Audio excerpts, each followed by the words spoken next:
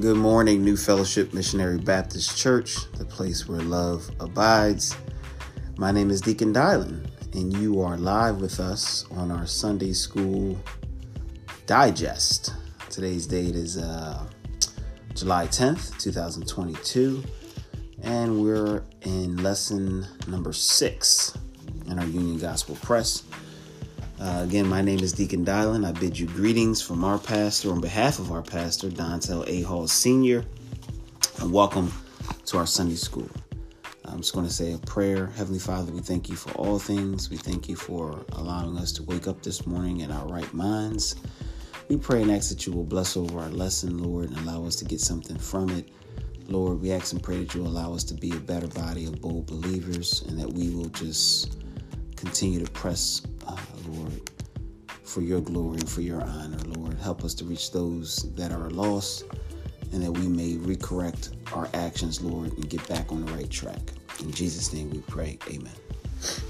Amen. So this lesson is coming from the book of Micah, and the title is Micah Stands Firm for God. Micah stands firm for God.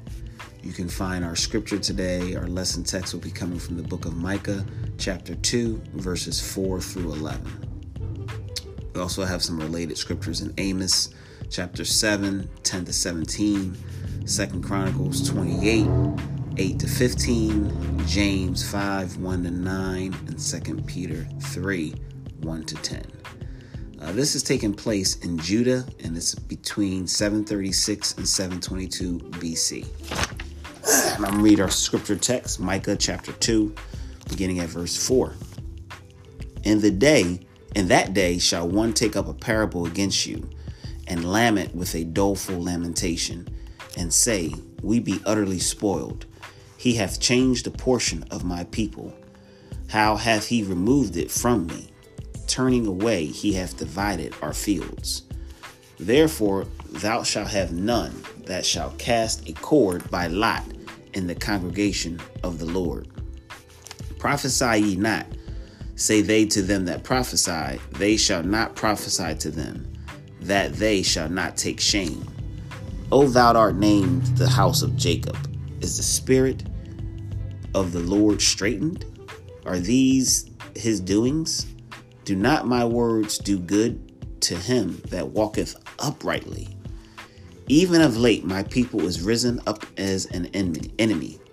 Ye pull off the robe with the garment from them that pass by securely, as men averse from war.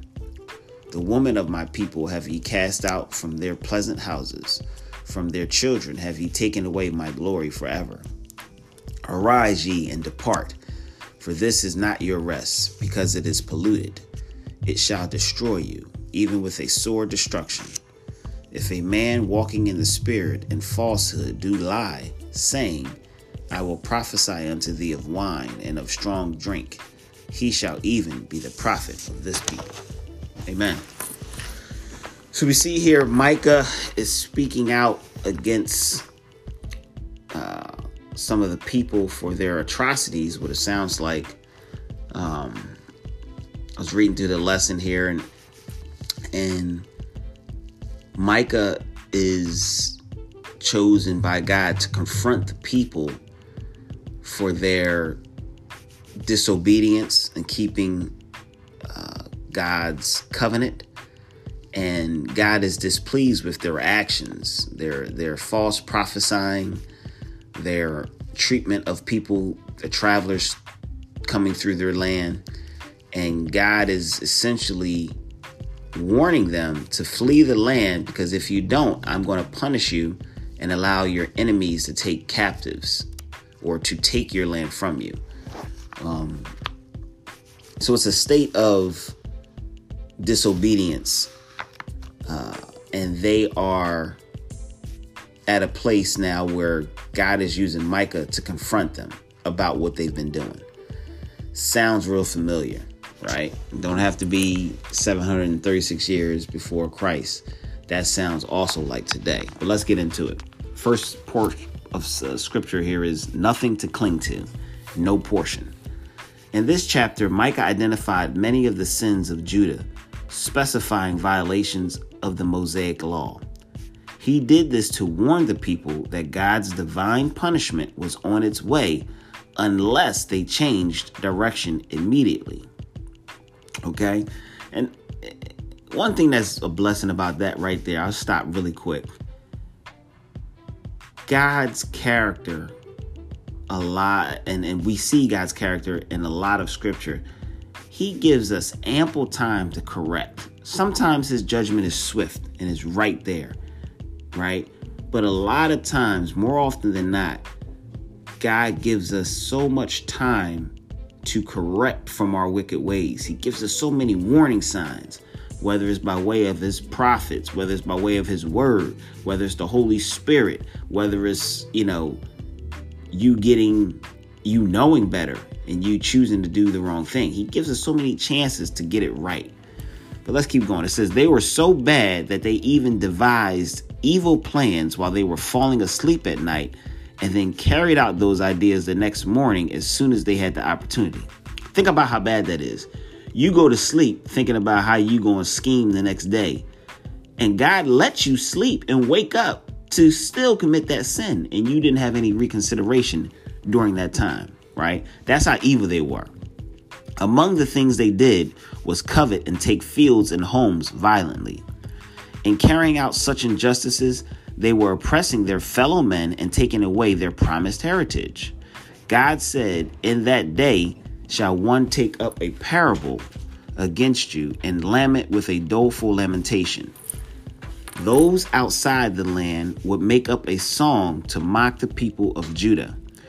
At that same time, God's people would mourn with these words: We be utterly spoiled. He hath changed the portion of my people. How hath he removed it from me? Turning away, he hath divided our fields." The time was coming when God would remove his blessings from his own people and would himself take away their property and give it to others. So God is so fed up with what they got going on. He's giving them a little bit of a forewarning that if you guys don't stop this, your blessings that is intended for you will no longer be there. I'm going to take it away or allow your enemies to take it from you. Right? You know, the scripture says if I got to find it. Some folks had continued on in sin that God gave them over to a reprobate mind, right? He'll allow your sin to overtake you. And this is no different here. They were wallowing in sin and treating their own and others so badly that God is saying, I'm going to allow your enemies to take the very thing that was promised for you. They would therefore no longer have any portion or allotment left to themselves in their land. Enemies would take it all and force them into captivity. Their prideful self-confidence would be utterly destroyed. Okay, pride cometh before the fall. Second section is no boundaries. Micah 2:5. The entire system of dividing up land among God's people was about to be destroyed. We know the fulfillment of this statement would come about because the land was going to be controlled by enemies. The remnant of Israel that will be left in the land would have no authority for dividing up anymore. So they wouldn't be able to handle their own affairs. They wouldn't be able to disperse the land that God had given them amongst their own people because they would still be occupying it, but wouldn't have any authority over it. So they're going to be house guests in their own home. Think about that. Somebody coming to your house that God is giving you and telling you where to sleep, when to eat, what TV station you going to watch, right? When you can use the phone, how many showers a day you could have. It's your home, but you have no authority over it, right? This is what Micah meant in saying there was going to be no one deciding boundaries in the congregation of the Lord. The parceling of the land was soon going to be done by the Babylonians and those who remained in the vicinity who were enemies of Judah. We see their presence in the books of Ezra and Nehemiah. No prophesying, Micah 2:6. Micah was apparently quoting false prophets in the first part of his verse, though it is likely that many of the people were also calling out Micah to stop prophesying. They didn't want to hear the truth of Micah's prophesying. They'd rather listen to the itching ears of those that were prophesying, right?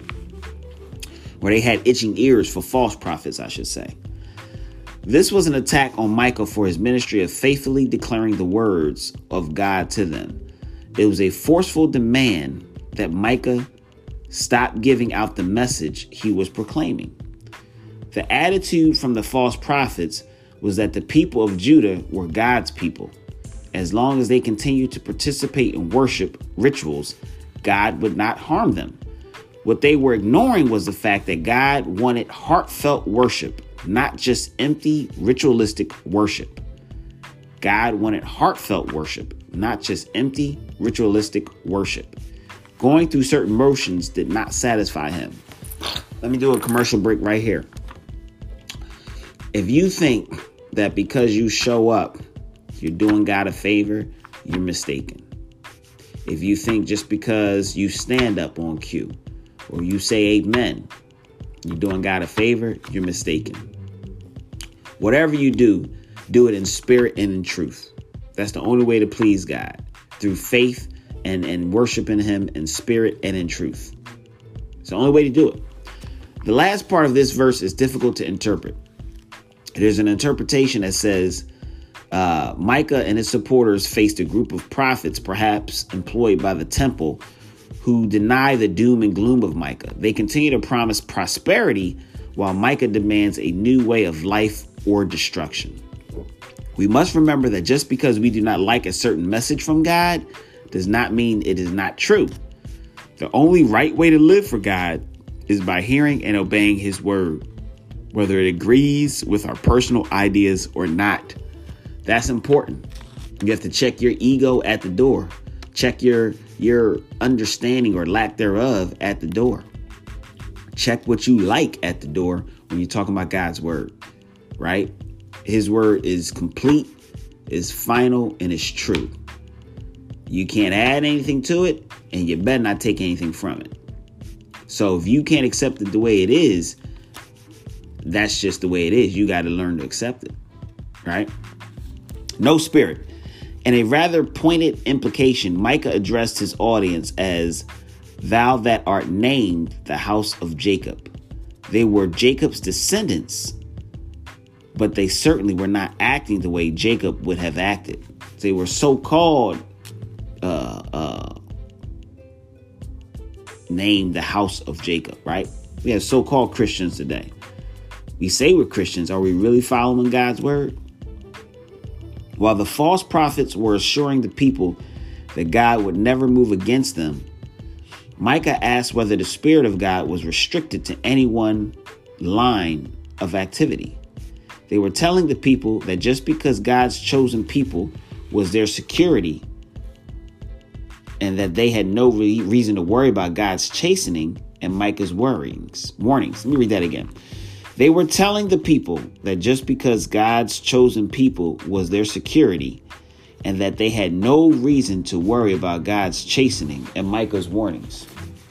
In this, they were clinging to the promises and ignoring warnings. It might be that their unbalanced message was coming from a flawed reading of Deuteronomy 26:18 and 19. The people of Judah were forgetting that being God's children meant he would bless them if they obeyed and discipline them if they disobeyed, just as any human father would do. So just because you have favor of God doesn't give you the license to sin, right? No different than I love my children. But if they are disobedient, I'm going to chasten them because I love them. That's what Micah is saying here. You can't fall back on the fact that, I'm the king's kids. That doesn't give you any more leverage to be nasty and mean to people. In fact, it's more of a reason that you should stand for righteousness because of who you are. So it doesn't give you the license to be disobedient because of who you are. In fact, this should actually restrict us even more because we should want to please our Father, in this case, our Heavenly Father. Amen. It says, the people of Judah were forgetting that being God's children meant he would bless them if they obeyed and discipline them if they disobeyed. That's something to keep in mind here. No one to believe. We're almost there. Untrustworthy people. It is God who is speaking from verse 7 through the end of the chapter. In verse 8, he proceeds to enumerate some of the sins they were guilty of committing. The Lord accused some of robbing others of their robes. The victims are portrayed as people walking by feeling safe and secure. These might have been travelers innocently passing through their land. It also possibly that this is a reference to debtors having their garments confiscated because of lack of payment. Exodus 22, 26 to 27, for example, says, if thou at all take thy neighbor's raiment to pledge, thou shalt deliver it unto him by the sun goeth down, for that is his covering only. The Hebrew word for pull off means to strip or unclothe.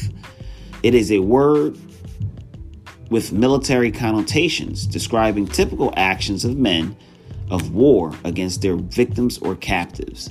So they were taking spoils, right? You weren't able to pay? Don't worry. I'll take that robe. Or you're not able to pay? Don't worry. Your son or daughter is going to have to work for me. Being evil, right? This shows that they were not living up to their lineage and living up to who they were as God's people. Displaced women and children. If you want to make God angry, you treat women and children bad. It was bad enough to be cruel to the men, but those who were greedy were so obsessed that they also took advantage of the women and children. Perhaps it was from the widows that they exacted payments that women could not afford, causing them to lose their homes. Their homes were their only possessions. It was one of the most cruel and thoughtless actions that could have been taken against them, and it gives an accurate portrait of how far the people of Judah were from God's standards. Even the children were victims of cruelty, having their inheritance taken from them. Families were separated and displaced by the inability to maintain their lifestyles, and the children suffered tremendously from being taken into captivity. We just talked about that, right? Micah described a hopeless situation being caused by those who lived self-serving lifestyles. God specified in his law the care of the widows and orphans, both of whom were now suffering greatly. And finally, lying prophets. God had intended Israel's land to be a place of rest if they had lived according to his word. If they had lived according to his word, the Lord's desire would have been realized. The term of Palestinian covenant in Deuteronomy 28 and 30 promised blessing and continuance in the land upon the sole ground of obedience. It was a contingent upon the sole ground of obedience. In case of disobedience, there was but one alternative: exile. So you can stay here so long as you are obedient to my word, or you can get to step and find somewhere else. Micah, therefore, is pronouncing the breach of this covenant, or its non-fulfillment, and the exile which inevitably followed. Moses referred to Israel's rest before they crossed the Jordan River. For ye are not as yet come to the rest and to the inheritance which the Lord your God giveth you. But when ye go over Jordan and dwell in the land which the Lord your God giveth you to inherit, and when he giveth you rest from all your enemies round about, so that ye dwell in safety. Since it was truly not a land of rest for the Jews, and since God was going to remove them from it, he encouraged his people through Micah to get up and get out. At the time of Micah's message, escape was possible for them. But if they did not leave immediately, they would experience the destruction of their land. So God is saying, I'm giving you a 30-day notice. You can get your gatherings, get your stuff, and still have possession. Or we're going to put a sheriff sale on all this and lock you out from your own inheritance, and you're going to see the destruction of your own land. They were putting their confidence in their own manner of living instead of doing instead of what God wanted from them. They would soon find out the prophets had lied to them. So you put confidence in man's word and you found out that it was all a hoax, right? Consider this application. Those things that delude and are unstable satisfy the heart of the one who has turned a deaf ear to the word and revelation of God. When men turn from the truth, they do not occupy themselves with some higher substitute, but with downright fables. So, in closing, if I had to give you one last final thought, I would say, always remember to do God's word according as it is written. If you're following that to the best of your knowledge, to the best of your ability, right? I believe God will be satisfied with your efforts. And if you are off track, he will give you guidance to get back on track. What you do with that guidance is up to you. If you rather continue after being informed of your misdeeds the wrong way, then you can expect to suffer consequence, right? But if you have correction of your actions, then God is faithful and just. It says the word is confess your faults, right? One to another. It also says that we should, that God is faithful and just to forgive us and cleanse us from all unrighteousness, right? That's where I was going with that. So God is a merciful God who gives us so many opportunities, even when we're off track, to get back on it. If you don't take heed to that, then you can expect penalty and punishment from your doings, right? It's only right. Let's go over some of these practical points. To turn from God's ways is to sacrifice the blessings he has bestowed upon us. It is foolish and disastrous to take the advice of those who reject God's word. We have nothing to fear if we walk according to God's word. To rob others of their dignity is to rob them of glory or blessing that God has for them. Favorable outward circumstances cannot save us from the internal corruption of sin. That's a good one. And sinners always welcome those who approve of their lifestyle, right? That's that itching ear. You don't want to hear the truth. You want to hear something that's going to sound good to you. Well, that's all I have. I pray that the word found you where you are. May God bless you and heaven continue to smile on you. Come and see us one day. We're located at 1086 South Chapel Street in Newark, Delaware. And again, we'd love to have you. On behalf of our pastor, Dontel A. Hall Sr., we'll see you next time.